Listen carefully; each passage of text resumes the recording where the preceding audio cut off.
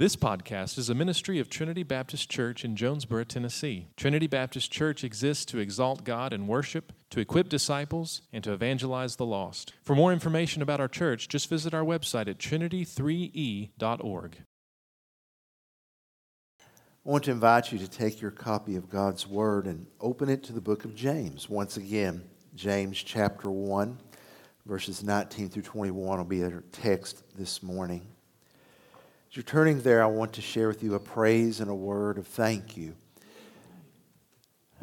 Many of you were praying this for me this past week as I had the opportunity to testify before the House Committee of the State Legislature, the House Committee overseeing insurance. There is a bill that has been presented called Emma's Bill, which would amend the TennCare law so that in patients who are on a ventilator at night, before funding is reduced based on the hours that they are on the ventilator, the entire condition of the patient will be taken into consideration. Well, the bill had passed subcommittee and was presented before the Insurance Committee this past Tuesday, and praise God, it passed unanimously. So we're very thankful for that.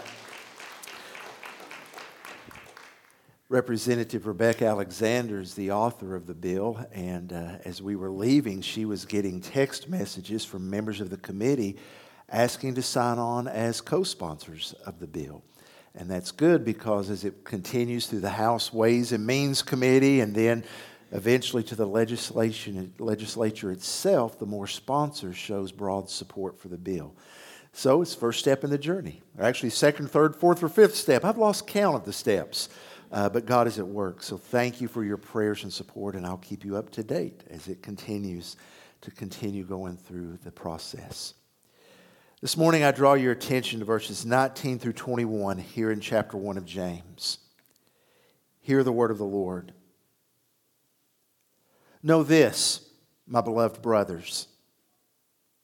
Let every person be quick to hear, slow to speak, slow to anger. For the anger of man does not produce the righteousness of God. Therefore put away all filthiness and rampant wickedness and receive with meekness the implanted word, which is able to save your souls. May God be glorified in the reading and hearing of His word this morning. Dr. Ben Carson gained world renown as a neurosurgeon. One of the reasons he gained such a reputation is because in 1987, he was the very first neurosurgeon to successfully perform an operation to separate twins that were co-joined at the head. Both the twins survived, the surgery was a success, and Dr. Carson became world famous. In his book, Take the Risk, though, he confesses very candidly that his medical career almost ended before it ever began. As a young boy, he began having dreams of becoming a doctor. But at the age of 14, those dreams were almost sidelined by an event that revealed a critical character flaw in his life. When he was 14 years old, he was hanging out with a friend of his by the name of Bob. They were listening to the radio, just relaxing, and Carson said he was enjoying the song that was being played when Bob reached over and he turned the knob, changing the station, turning the dial, changing the station on the radio. Carson said this irritated him, so he reached over and turned it back. To which Bob then reached over again and changed the dial. In that moment, Carson said something welled up inside of him. Before he realized what he had done, he had reached in his pocket, pulled out the knife he carried, opened it, and lunged at his friend. The only thing that saved a very serious injury is that the blade hit the belt buckle that his friend was wearing. He said Bob looked at Ben with terror in his eyes. Carson said all he could do was sputter the words, I'm sorry. Then he dropped the knife and ran for home, horrified by what he had just done. Carson said he immediately ran in the house, ran to the bathroom and locked the door and fell down, weeping uncontrollably, realizing that Unless he got in control of his temper, he would never go anywhere in life. He found himself praying there. Lord, please, you've got to help me. Take this temper away. You promised that if I ask anything in faith, you'll do it. Lord, I believe that you'll change me. Carson said he slipped out of the bathroom, got a Bible, went back into the bathroom and opened to the book of Proverbs and read Proverbs 16:32. He who is slow to anger is better than the mighty, and he who rules his spirit than he who takes a city. He was convicted, but also found hope. He said he felt God telling him that even though God knew everything about him, that he still loved him, that God had made him and God was the only one who could change him, and that he would. He said gradually he stopped crying, his hands quit shaking, and he was filled with assurance that God was going to work to bring about change. Whether we call it having a short fuse, being bad-tempered, flying off the handle, anger has been an issue ever since Cain murdered Abel. Or Moses lost his cool standing in front of the rock at Meribah, but instead of speaking to it as God instructed him, he picked up his staff and hit it out of frustration. Anger was apparently an issue in the congregation to whom James was writing. Verse 19 begins a new topic. It's a topic dealing with the issue of anger. James comes back to this issue in chapter 3 when he begins to address the very dangers of the tongue. And then again in chapter 4 when he addresses the issue of fights and quarrels that are happening within the congregation. This new topic dovetails off of what James wrote in verse 18. I draw your attention to it. God brought us forth by the word of truth, that is the gospel. That we, that is believers, should be a kind of first fruit of His creatures. First fruits of His creatures. That means we are the first of the new creation. Church, we are the promise of what is to come. And as such, we are the first that are called by God to put on display the very character qualities of God. Which means being controlled by the Spirit of God rather than our anger. Verse 19 begins with an emphasis. Know this, my beloved brothers. Be aware of this. Be cognizant of it. And it's a verb tense that says, know this and keep on knowing it. Repeat it so that it becomes habit in your thinking. What James is about to write is not mere trivia. It's not a fact to be learned and then forgotten. This is a truth that is to become a way of life. Actions that are to be repeated so they become habit. And these actions, 3 of them, go together because I don't think you can have one without the other. Be quick to hear, slow to speak, slow to anger. This is not the first time these admonitions appear in Scripture. In fact, they are repeated frequently. For example, Proverbs 10:19, when words are many, transgression is not lacking, but whoever restrains his lips is prudent. Proverbs 29:20, do you see a man who is hasty in his words? There's more hope for a fool than for him. Proverbs 17:28, even a fool who keeps silent is considered wise. When he closes his lips, he is deemed intelligent. I've heard it put like this: it's better to have people think you are a fool than to open your mouth and prove them right. Dietrich Bonhoeffer is well known as a theologian and pastor and one of the leaders in the resistance movement against Hitler. What many are not aware of is that as Hitler's power was increasing and his hold on Germany tightening, Bonhoeffer began an underground seminary to train students who were going into the pastorate.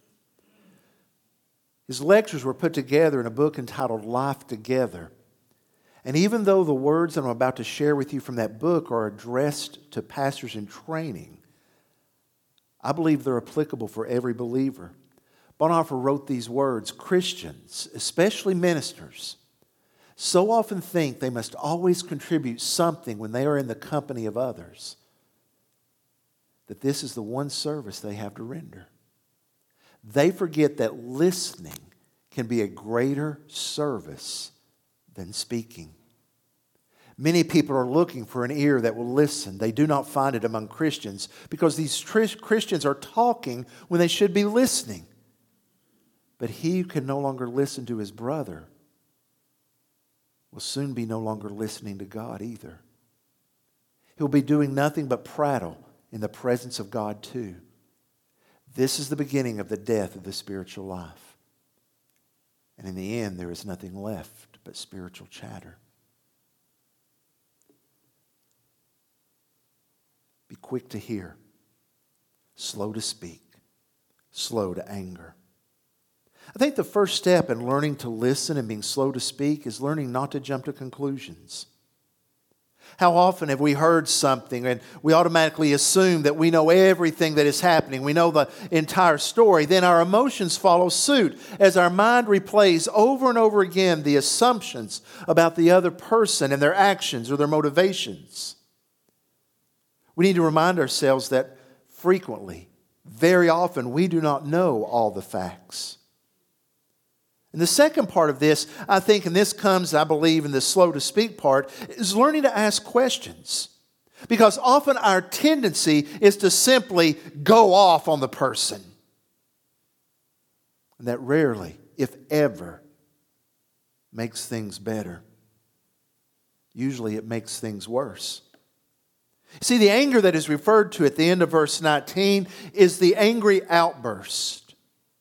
It's the anger that is often described as yell first, ask questions later.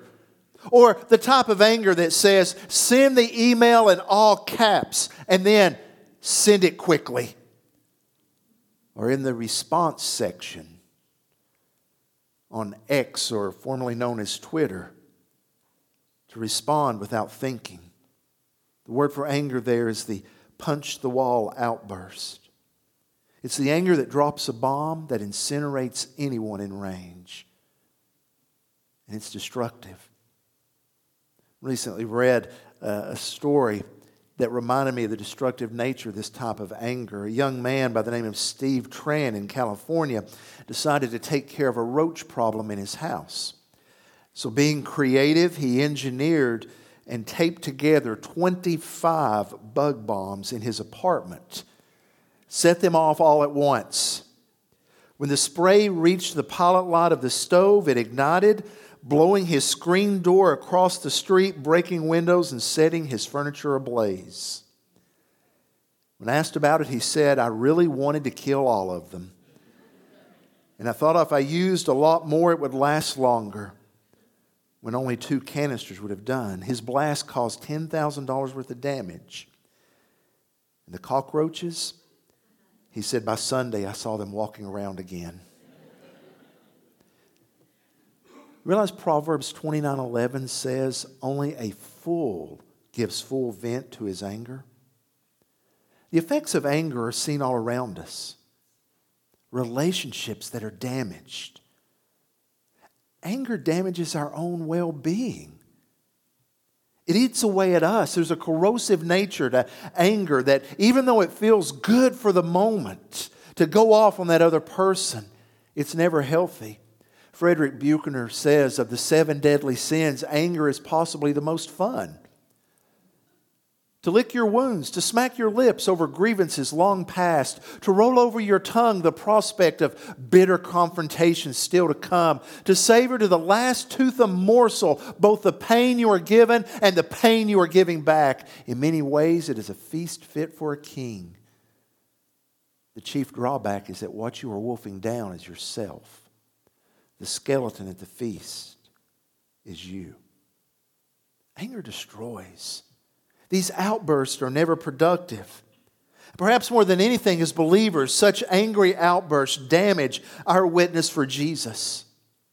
That's why in verse 20, he addresses the latter part of verse 19 more in depth. Why should we be quick to hear, slow to speak, and slow to anger? For the anger of man does not produce the righteousness that God desires. Now, the righteousness of God in this verse is not referring to the doctrine of justification. It's talking about to our relationships with others. The righteousness that God desires is to be reflected in our relationships with one another, to show the compassion and the justice of God. Angry outbursts do not make this happen. And as I said earlier, this applies to online discourse also.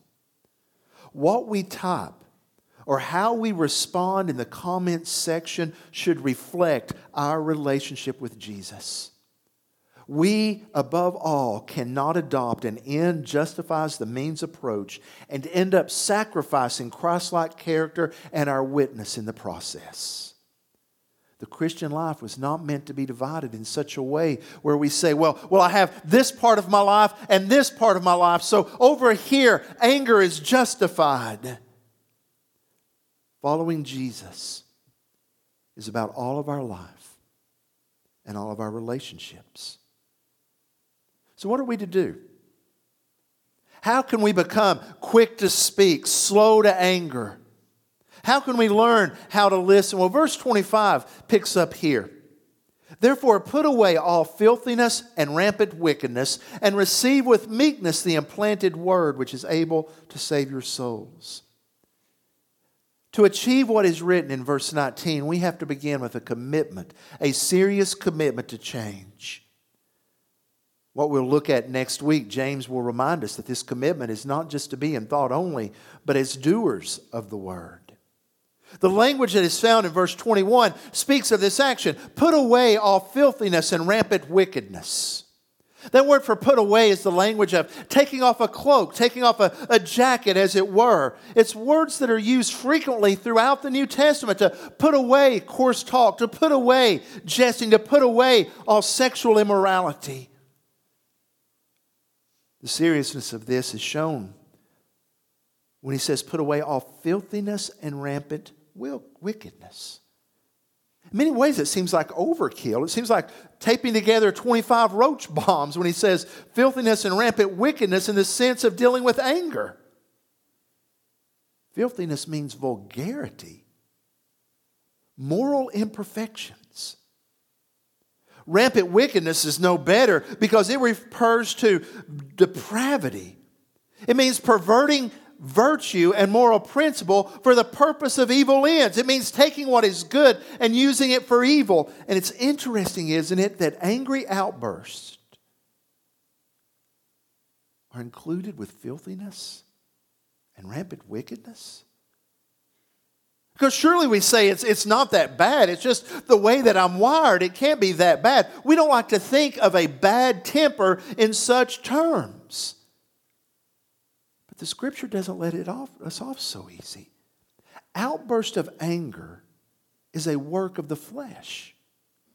In the sin nature, I want you to take for just a moment and look through these 3 verses with me, where Paul describes the work of the flesh. And the flesh is the sin nature.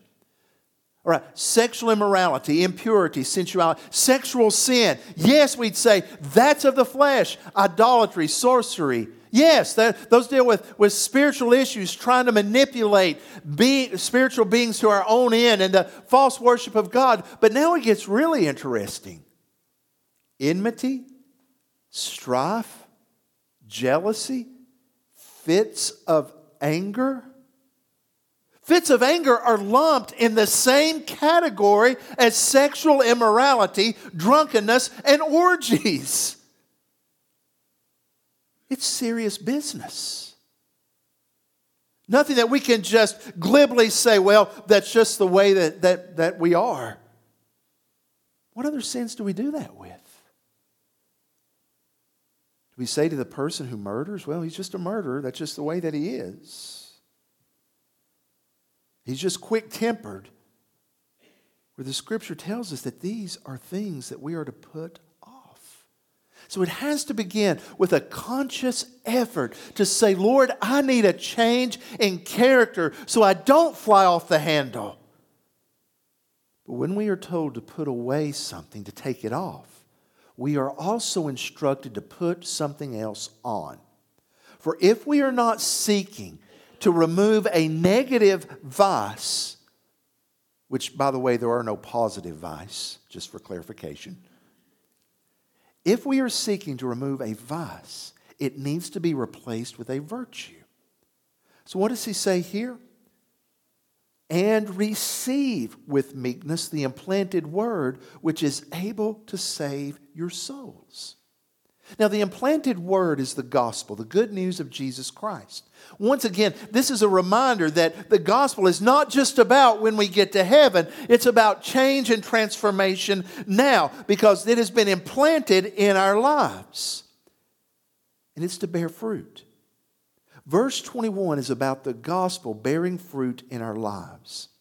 When he says, which is able to save your souls, he's not saying that if you do this, then you will be saved, because that's of works. We are already saved by receiving the gospel. Here he's talking about the experience of salvation in our being, in our souls, as the gospel works to bring about change. That's why he says, with meekness, power under control.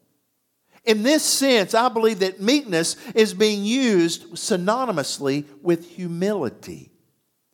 To bow ourselves before the gospel of Jesus Christ and say, Lord, I have a bad temper. Lord, I do the opposite. I'm slow to hear, quick to speak, and quick to be mad. Change me, O God. Change me. Confession is the beginning of change. Leroy Eames is known as being one who is proficient at making disciples, the Lord that we all would be. In his book, The Lost Art of Disciple Making, Eames talks about this process. He says that as a new Christian, he was challenged to apply his weekly Bible study personally. He was working through Colossians and he came across this verse, Colossians 3:8. But now is the time to get rid of anger, rage, malicious behavior, slander, and dirty language. Eames said he tried to slide past it, but he kept coming back to the words, get rid of anger. Eames very candidly admits that he had a violent temper. Whenever it flared up, he writes, I'd haul up and bash my fist into the nearest door. And even though it often bloodied my knuckles and once completely smashed a beautiful diamond and onyx ring my wife had given me, I couldn't stop. Yet here was God's word saying, get rid of the anger. This wasn't advice given to the people at Colossae centuries ago. It was God speaking to me, Eames writes, right then and there. So what did Eames do about it? He said he made a covenant with God. He promised him that he was going to work on it. And his first step was this.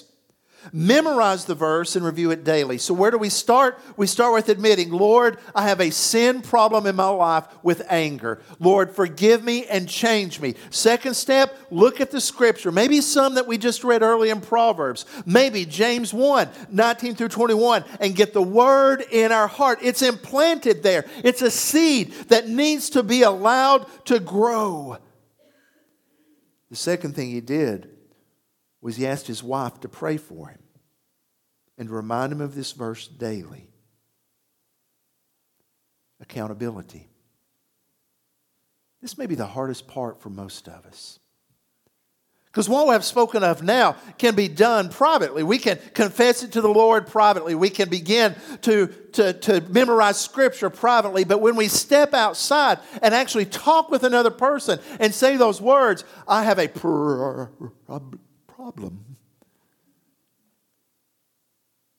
I think you'll find healing will really start to occur as we bring darkness into the light. And know there are others praying for us. The beautiful part of this is the promise. It's able to save our souls. Now remember, this is not talking about salvation in justification sense, but salvation in sanctification. Every sin destroys. The wages of sin is death. I believe that is not only speaking of eternal death in hell, but here and now, the effects, the consequences of any sin kills us. Relationally, spiritually, kills our witness. So are we willing to change? To confess? To memorize? Focus on? And to ask others to help us? Are we willing? Do you know medical studies have revealed just how difficult it is for people to change? To get out of our habits?